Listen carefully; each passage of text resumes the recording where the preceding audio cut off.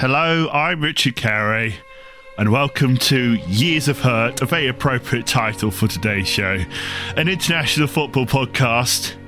And we're going to be looking back at the 2022 FIFA World Cup in Qatar with the quarterfinals, where things have been really hotting up. On this episode, I'll be recapping all the action from the quarterfinals, including Croatia versus Brazil, Netherlands versus Argentina, Morocco versus Portugal, and England versus France as well. So we're a bit downtrodden for obvious reasons, and the years of hurt do continue. But before we start, I want to thank everyone who's downloaded and listened to this podcast. We've had loads of people checking out our World Cup preview episode, so thanks very much for that. Got to start off with a positive on this kind of episode. If you are enjoying the podcast, make sure you subscribe to Years of Hurt wherever you get your podcasts. You can also follow us on Twitter at YOHFootball. Before we get to the England match, we're going to talk about a few bits of news. Raheem Sterling rejoined the England squad on Friday and did feature in the match against France briefly. Obviously, he left the squad following a break-in at his house last week. I didn't think he would get back for the France game, but there you go. And he did train with the squad on Friday ahead of the match. There's been a few coaches departing since they got knocked out of the World Cup, including Tite, the Brazil coach, and also Luis Enrique has left his role as Spain boss after they were knocked out in the last 16 by Morocco. Enrique had been in charge since 2018 and took the team to the Euro 2020 semi-finals. There was also reports that Ronaldo had threatened to quit the Portugal squad after being dropped for their second round match against Switzerland.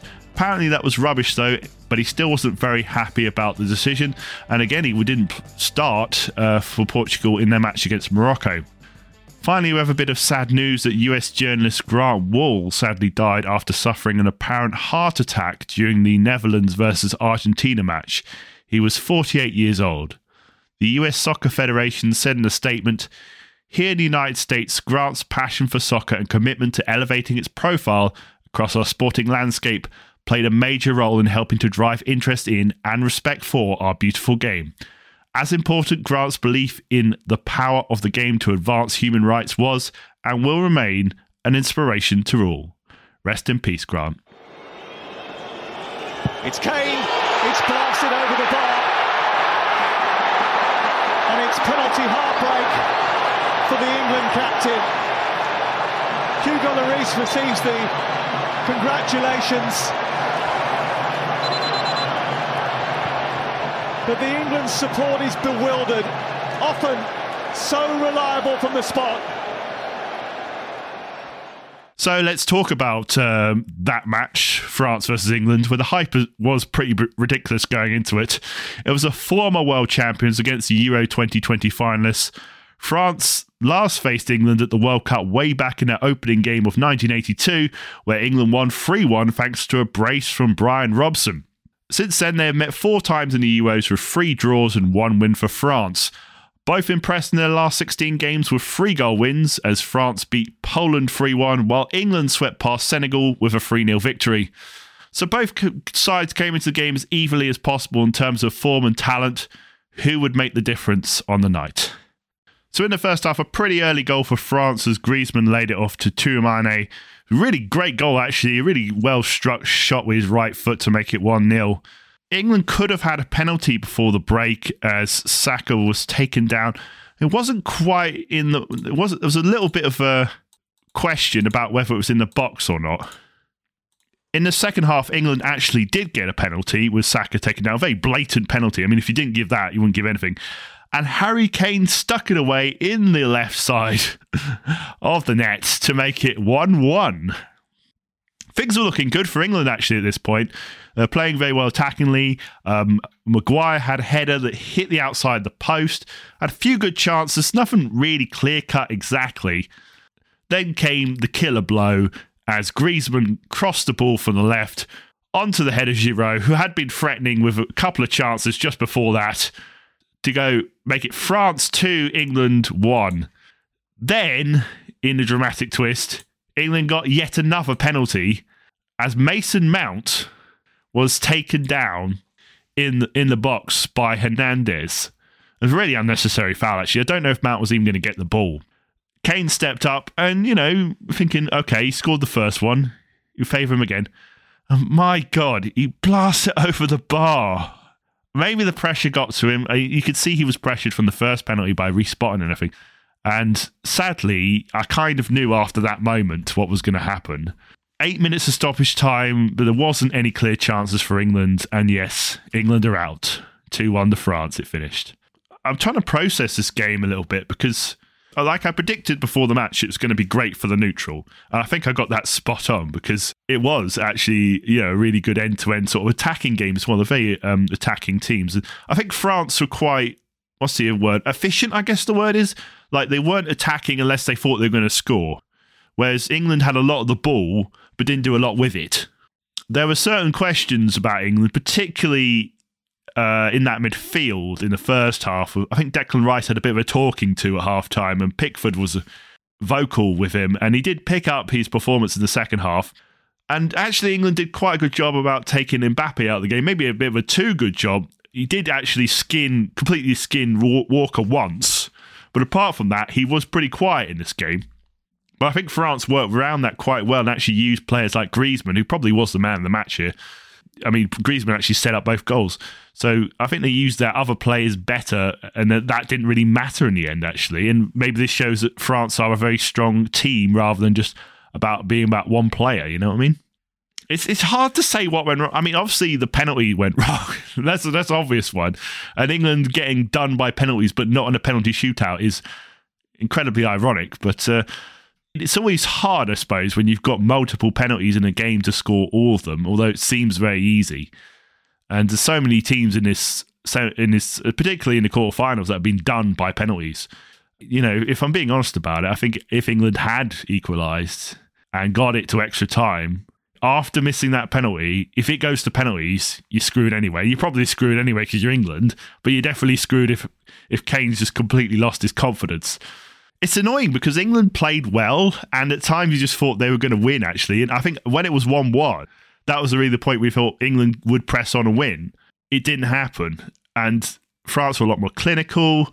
I think they managed that the game management was pretty good as well. England didn't really have a lot of chances in open play, I guess you could say. I mean, the best chances came from set pieces. You could probably pick the manager up for two things. Southgate, you could say, should he have played 5 at the back to try and shore up that defence? Because I do think there was a few defensive frailties that, perhaps would have stopped a goal, if not both of them. If he had played that formation, he would have got criticised for playing too defensively, and that might have affected England's chances of actually going forward. The other thing you could say is his substitutions, which I would probably think is a better criticism, because Southgate didn't really... I think he used 4 subs in the end, but Grealish literally came on for about a minute. I mean, I know the goal was relatively late in the game, I guess. Well, it wasn't that late. So he could have done more to turn the game round then. I think maybe England should have maybe looked at what the Dutch did against Argentina, which we'll talk about a bit later. They had a very direct style of play to get back in the game, but England decided to keep playing that style. And I think that was epitomised by Rashford's last-minute free kick, where he took a free kick, put it over the ball. I was thinking, should he have played it short? That would have been... They might have caught him out, but maybe that lightning doesn't strike twice and all that. It does show, though, every time England face, a decent team, they always fall down. I mean, really, when you look at although Southgate's had a really good record, he's got very lucky with the draws, hasn't he? With the Euros and with the World Cup, in that they missed most of the big teams. Obviously beat Germany in the Euros, but they're kind of a weaker Germany side. So you miss teams like France. You didn't miss Italy in the Euros, but obviously lost. Brazil, Argentina, these kind of elite teams that you expect England to struggle against, and they obviously struggle against them. So it's just sad, really, because it just feels like this England team was better and played better than the England sides of the past. Because it's so usually it's very easy to rip into an England team just after they've lost a World Cup quarter-final, which is not a unique thing at all. It happened in 2006, it happened in 2002, but usually it's kind of a poor performance. England didn't play poorly. There were questions, but they didn't play poorly. It's one of those, it didn't feel like it was England's day.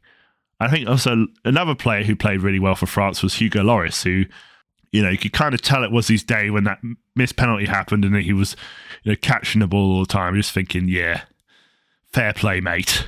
It's kind of sad because obviously the big prediction was that England would actually... There was a big Greg Dyke prediction. I don't know if you remember this from 2010, where he predicted England would get to the semi-finals of the World Cup and then maybe be finalists of the Euros and then win the 2022 World Cup. Well, 2 of his 3 predictions came true, but the third one didn't. And it makes you wonder where England go from here, because they've obviously got a lot of quality players coming through, a lot better than they were. It kind of feels like Southgate's got to a point as well where he's not really going to get much further with this set of players. He's done really well to get to do what England have done over the last 6 years, from basically being a substitute manager. It's pretty great. But the question is, where do you go from here? And there's not many England managers who really last this long. I mean, I think he's now been there longer than Sven-Göran Eriksson, who was there for about 5 or 6? I think it was 5 years Sven was there.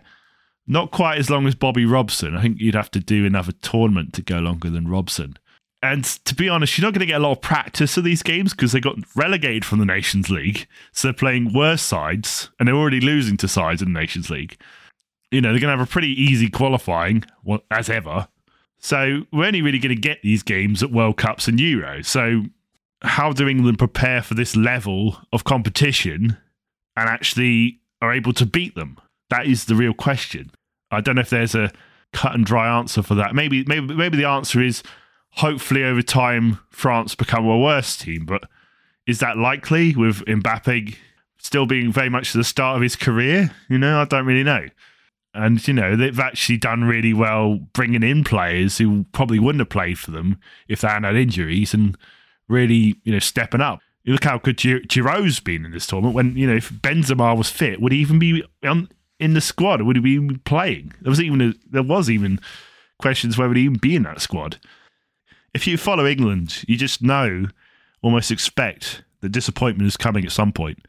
And I guess Southgate brought up a bit of hope, and England have been done by a difficult draw, much more difficult draw than in previous years, which may have been more favourable had certain results gone their way. But France topping that group and obviously pushing forward against Poland, having a relatively easy second round tie. Well, England did as well. It's tough to take, really. It's tough to take that England have lost. And there's definitely positives to take from the tournament. Jude Bellingham, Saka, I think, has been great. And I did think at one point in the game he wasn't playing very well, but then he really stepped it up and, he was great. You've got a lot of attacking options, probably too many. The problem is they don't give him enough time to be on the pitch anyway to actually make any difference. I don't know. It's just not coming together. It's not against those world-class teams like a France. It's just not happening. So yeah, I mean, overall, very disappointing to be out at this point. When you look at how open the World Cup has been and how many shocks there's been, it would have been an amazing opportunity for England to win the World Cup, and maybe they would have got a better one. But, it's over and they've got to move on. And I think one of the things you might say is positive for Premier League managers, because their English players now are going to get 2 weeks off instead of 1 week off. Because if they got through the semi-finals, they would have had to play on Saturday or Sunday, either in the third place playoff or in the final. So it has been a good thing for Premier League managers. Maybe not if you've got to worry about John Stones' injury for Man City. That might be a problem. But apart from that, it's good news for Premier League managers who are worried about their players who are coming home. The football is not coming home, though. Sorry. Nesri! Goalkeeper at fault. No question about that. But more pertinently, Morocco are first to strike. Right, we're off to see who would face France in the semi-finals.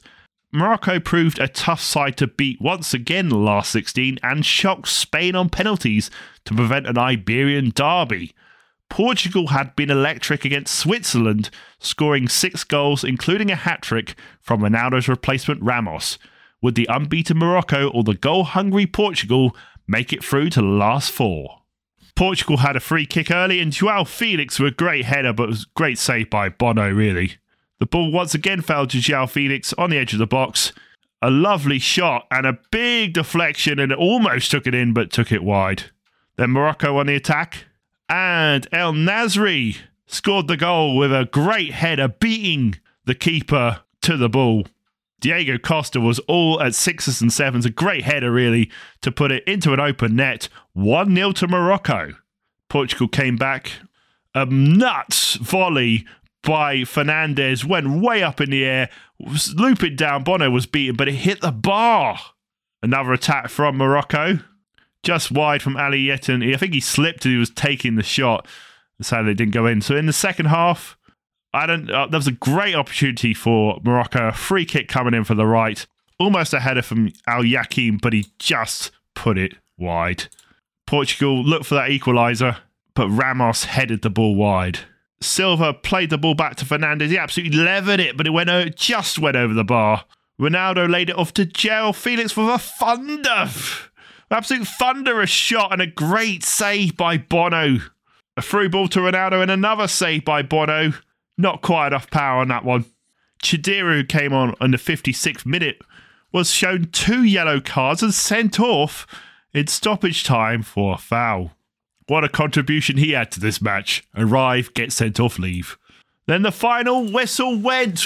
A historic victory. Morocco 1, Portugal 0. Morocco becoming the first African nation ever to qualify for the semi-finals of a World Cup. And Portugal are going home. And Cristiano Ronaldo was not very happy about it. He did come off the bench, but he did cry when he was going down the tunnel. Once again, Portugal miss out on a World Cup victory. Well, Morocco worked very, very hard to win this game. So much pressure from Portugal, particularly in that second half.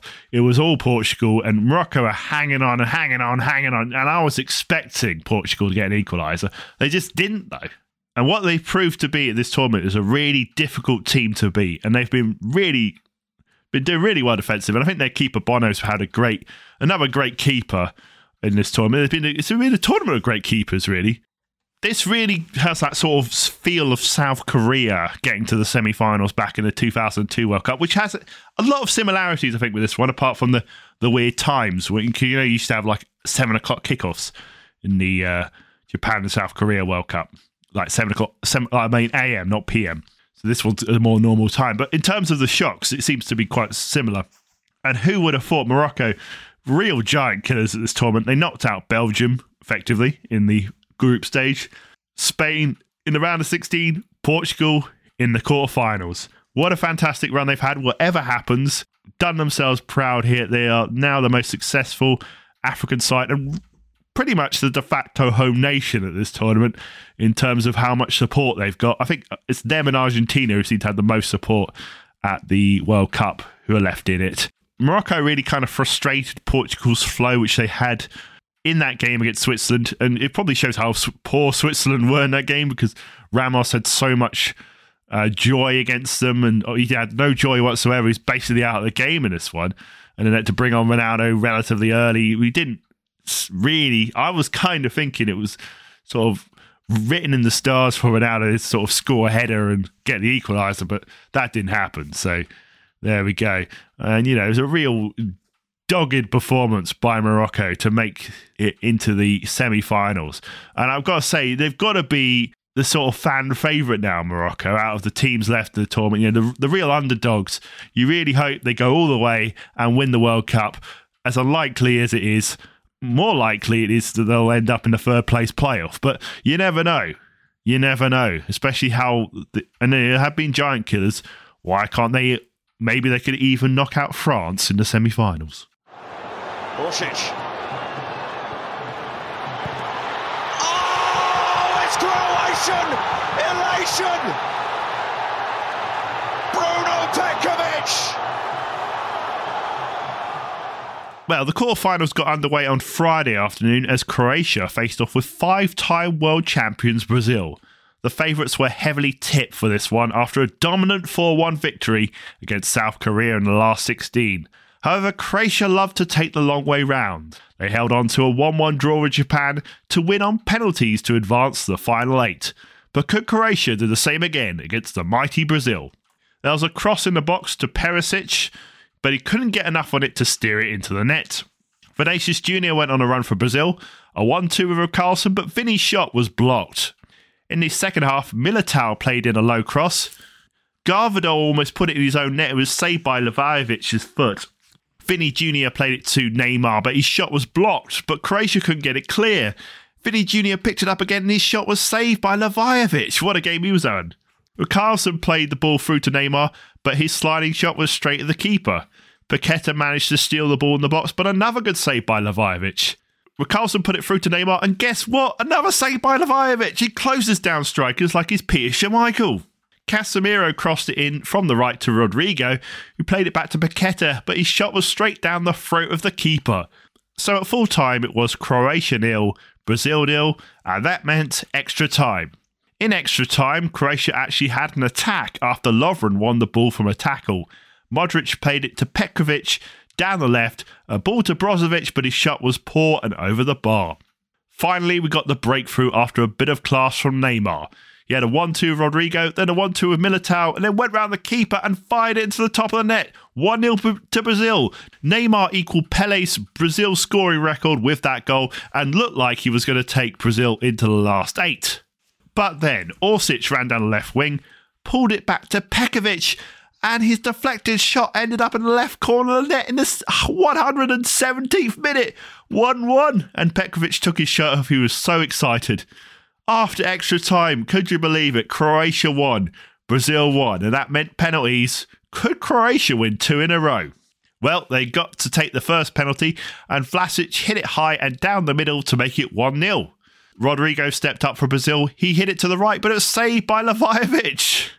Maya hit it down the middle. He got a little lucky that Alisson didn't save it with his foot and extended Croatia's lead to 2-0. Casemiro had a great Ruud van Nistelrooy style penalty to pull one back, 2-1. Modric penalty was low and to the left, good stuff here, 3-1 to Croatia. A bit of a stutter in the run-up for Pedro, but he comfortably put it away to make it 3-2. Another great penalty this time from Orsic, low into the left corner. Alisson guessed the right way, but just couldn't get to it, 4-2. Then Marquinhos stepped up to take the 4th penalty, but he hit the post! Croatia won on penalties 4-2. Favourites Brazil out of the World Cup. Can you even believe it? So I listened to this on the radio at work, and I think the first half was a bit of a chore, really. Not much was going on.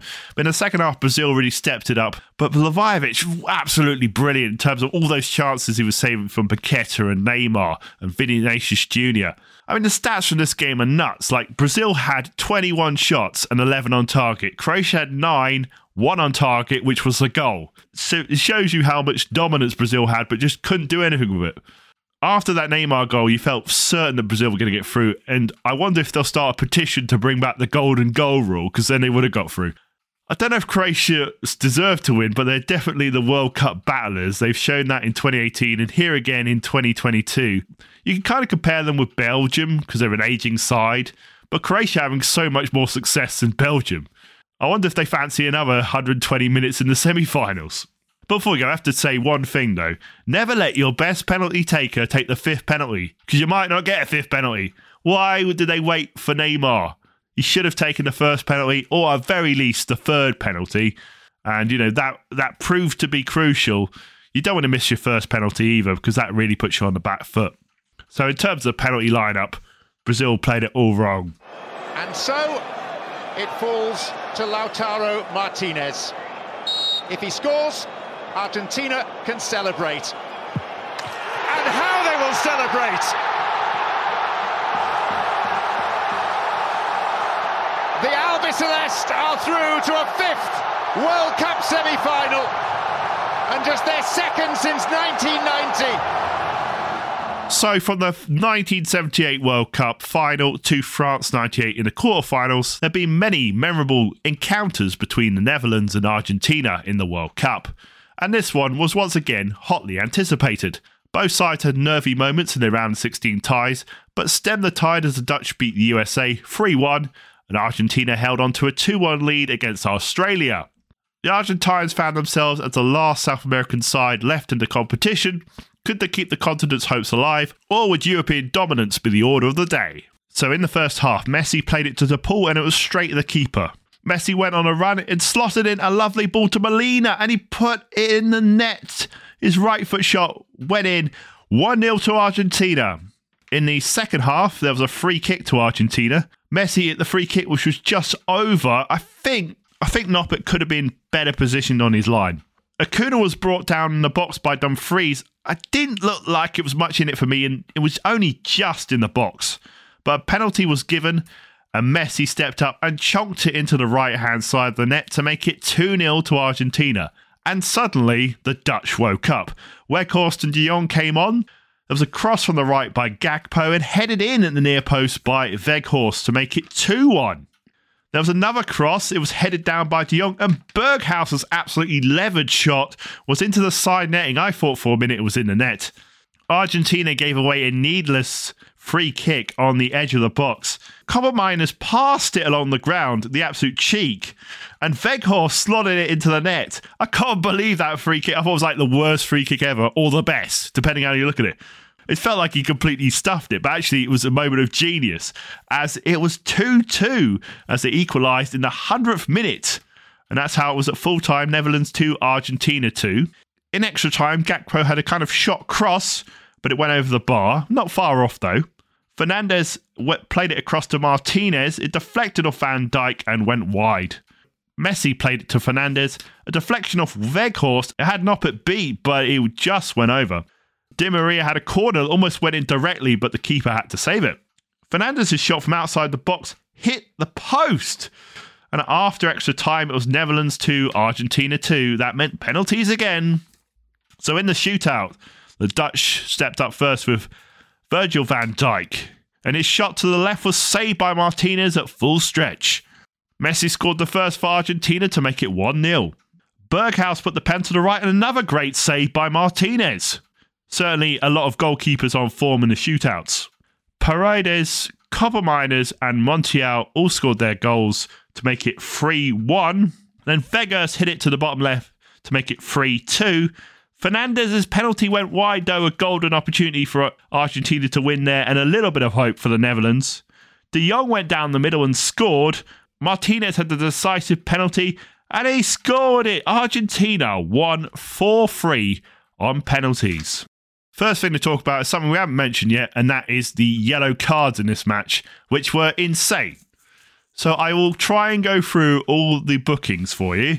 So here's all the players that got booked. For Netherlands, Timber, Dumfries, Lang, Bergwijn, Berghorst, Depay and Weghorst. And then for Argentina, it was Montiel, Pezzella, Romero, Otamendi, Lisandro Martinez, Acuna, Paredes and Messi. That brings it to a grand total of 15 yellow cards. But that's not all. Dumfries, right? He got booked and sent off in the penalty shootout. So not even in open play. Has that ever happened before? I don't think it's ever happened before. And there was a massive ruckus towards the end of the game when, I can't remember, I think it was Fernandes or something, like blasted the ball towards the sub-bench. The sub-bench all came out and then Van Dijk actually knocked him over. And apparently Van Dijk didn't get booked for this, but then I'm really confused. Actually, Van Dijk, it doesn't say he had a booking, but I'm pretty sure he got booked. So maybe this is me looking at the BBC stats. So maybe they did not even update, because I'm pretty sure Van Dijk did actually get booked in this match. Anyway, it was nuts in terms of, it looked like at one point it was going to completely break down and everyone gets sent off. And I thought it was quite amazing. I didn't even know someone got sent off until I actually looked at the live text and saw that Dumfries got sent off after, I think it was after the last penalty, like after the game's gone, and it's mad. And it felt like the way they actually managed to get 120 minutes with 22 players on the pitch was quite amazing. I think someone also in the dugout for Argentina also got booked, although they're not actually obviously in play. So yeah, disciplinary was off the scale, which you kind of half expect with the Dutch sometimes with these kinds of matches. And because of that, it was very stop-start, and the referee was kind of quite strict about free kicks and stuff. Some of his cards were a bit harsh, in fairness. although some of them were very much deserved. I have to say the Dutch really dug in well after going 2-0 down. It seemed they weren't really trying before. They completely changed their tactics. So they put Van Dijk up front and they started playing long ball football. You know, the old school sort of English football where you're just walloping it up and just chunk it up to the big guy, head it down or head it in the net. You know, that's the way to play. And it's really quite a basic kind of Route 1 style football, but it bloody worked. And then actually flipping it on its head for that second goal where everyone thought, you know, it was going to be a direct free kick and then just passing the ball was absolute quality. But why did they stop playing like that? As soon as it was 2-2 and the final whistle happened, they went back to normal. It's just like, why? You were doing so well. You should have just kept going with that. I don't understand why more teams don't kind of treat extra time like sudden death or play kind of reservedly in extra time. I think you should just say, right, we're going to just go for it. If we lose, we lose. We could win this. And that's the way to go, rather than playing for penalties when, you know, the Dutch are not good at penalties. They don't want to have penalties. I always favoured Argentina in a penalty shootout. You know, Martinez, a great keeper in terms of the shootouts. They've got to try and win this. And it's really sad that they didn't try and go for it, especially considering they had that momentum and they kind of lost it in extra time, if anything. It does kind of feel there's this kind of momentum behind Argentina, although they haven't set the world on fire in this World Cup. They seem to have a way of getting through, and I'm starting to think whether it's inevitable that they're going to win this tournament. The story behind it with Messi and it's probably being his last tournament and everything kind of feels like that's the way the wind's blowing, especially when you consider the other sides who are now out of the tournament that they won't have to face, for better or worse. I'm not saying that it's going to be an easy ride for them in the semi-final against Croatia. I don't think it will be at all, as Croatia has shown. It does feel like maybe the wind is blowing in an Argentine direction. So we'll have to wait and see if that actually comes to fruition. But it seems like they've got an excellent chance of bringing home the trophy next week. Okay, let's have a look at those semi-finals, as well as having a look at my predictions for the quarterfinals, which weren't 100% right, but actually were much closer than I thought they would be. So the predictions were 50% right, I can tell you, with predicting that Argentina would beat the Netherlands and Croatia would beat Brazil, which, yeah, we predicted that. But it got the other two wrong. Today, it got Saturday's wrong, as it predicted England would beat France. And I did say at the time, maybe that's an omen that England would lose. And that Portugal would beat Morocco, and obviously Morocco won. So there you go. You know, it's not been that accurate, this predictor, but we'll see how it goes for the semi-finals. So on Tuesday night at 7 o'clock, it will be Argentina versus Croatia. And on Wednesday night at 7, it's going to be France versus Morocco. No, England. It's not fair. But my random predictor is saying that Morocco will beat France to get to the final. And it's saying the other game, Croatia would beat Argentina, which would be quite the upset. That's one thing I would say about this draw for the semi-finals, is that we could have two teams who had never won the World Cup in the final of Croatia and Morocco, which would be a hell of a final. I don't think it's going to happen, but you never know. It could well be the third place playoff. We could also have a World Cup final with two teams who have won the World Cup twice in Argentina and France. So someone will be guaranteed a third World Cup. Now, it's hard to write off Croatia at this point because they've just been so sort of dogged and staying in it, but I would have to favour Argentina in that one. And Morocco and France, the same sort of thing you can say about Morocco. I mean, they're still undefeated, aren't they? They still haven't lost. They've only conceded one goal in the whole tournament. Although England had only conceded 2 goals in the tournament before the France game, and we saw how that went. You would expect Argentina versus France in the final, but it's not nailed on at all. Mbappe versus Messi, that's how they'll be billing it. There is a team of 11 players versus 11, you know. It's not just one person. I think Croatia-Argentina, if it went to penalties, would be really interesting because their two keepers, you know, Livakovic and Martinez, are probably the two best keepers in the tournament at saving penalties. So it could be a 1-0. Who knows? Anyway, we will be covering the semi-finals. If you join us next week, we'll have all the review of the semi-finals, even though England are out and all the home nations are out. And, you know, it's at least going to be 58 years of hurt now, which is a bit of a shame. And probably Three Lions Christmas is not going to get to number 1, but there you go. thanks for listening to this year's episode. Remember, you can subscribe to the podcast wherever you get your podcasts. Just search for Years of Hurt. And you follow us on Twitter at YHFootball. We will be back to talk about the semi-finals at pretty much the end of next week. We hope you join us for that one. And from me, Richard Carey, it's goodbye.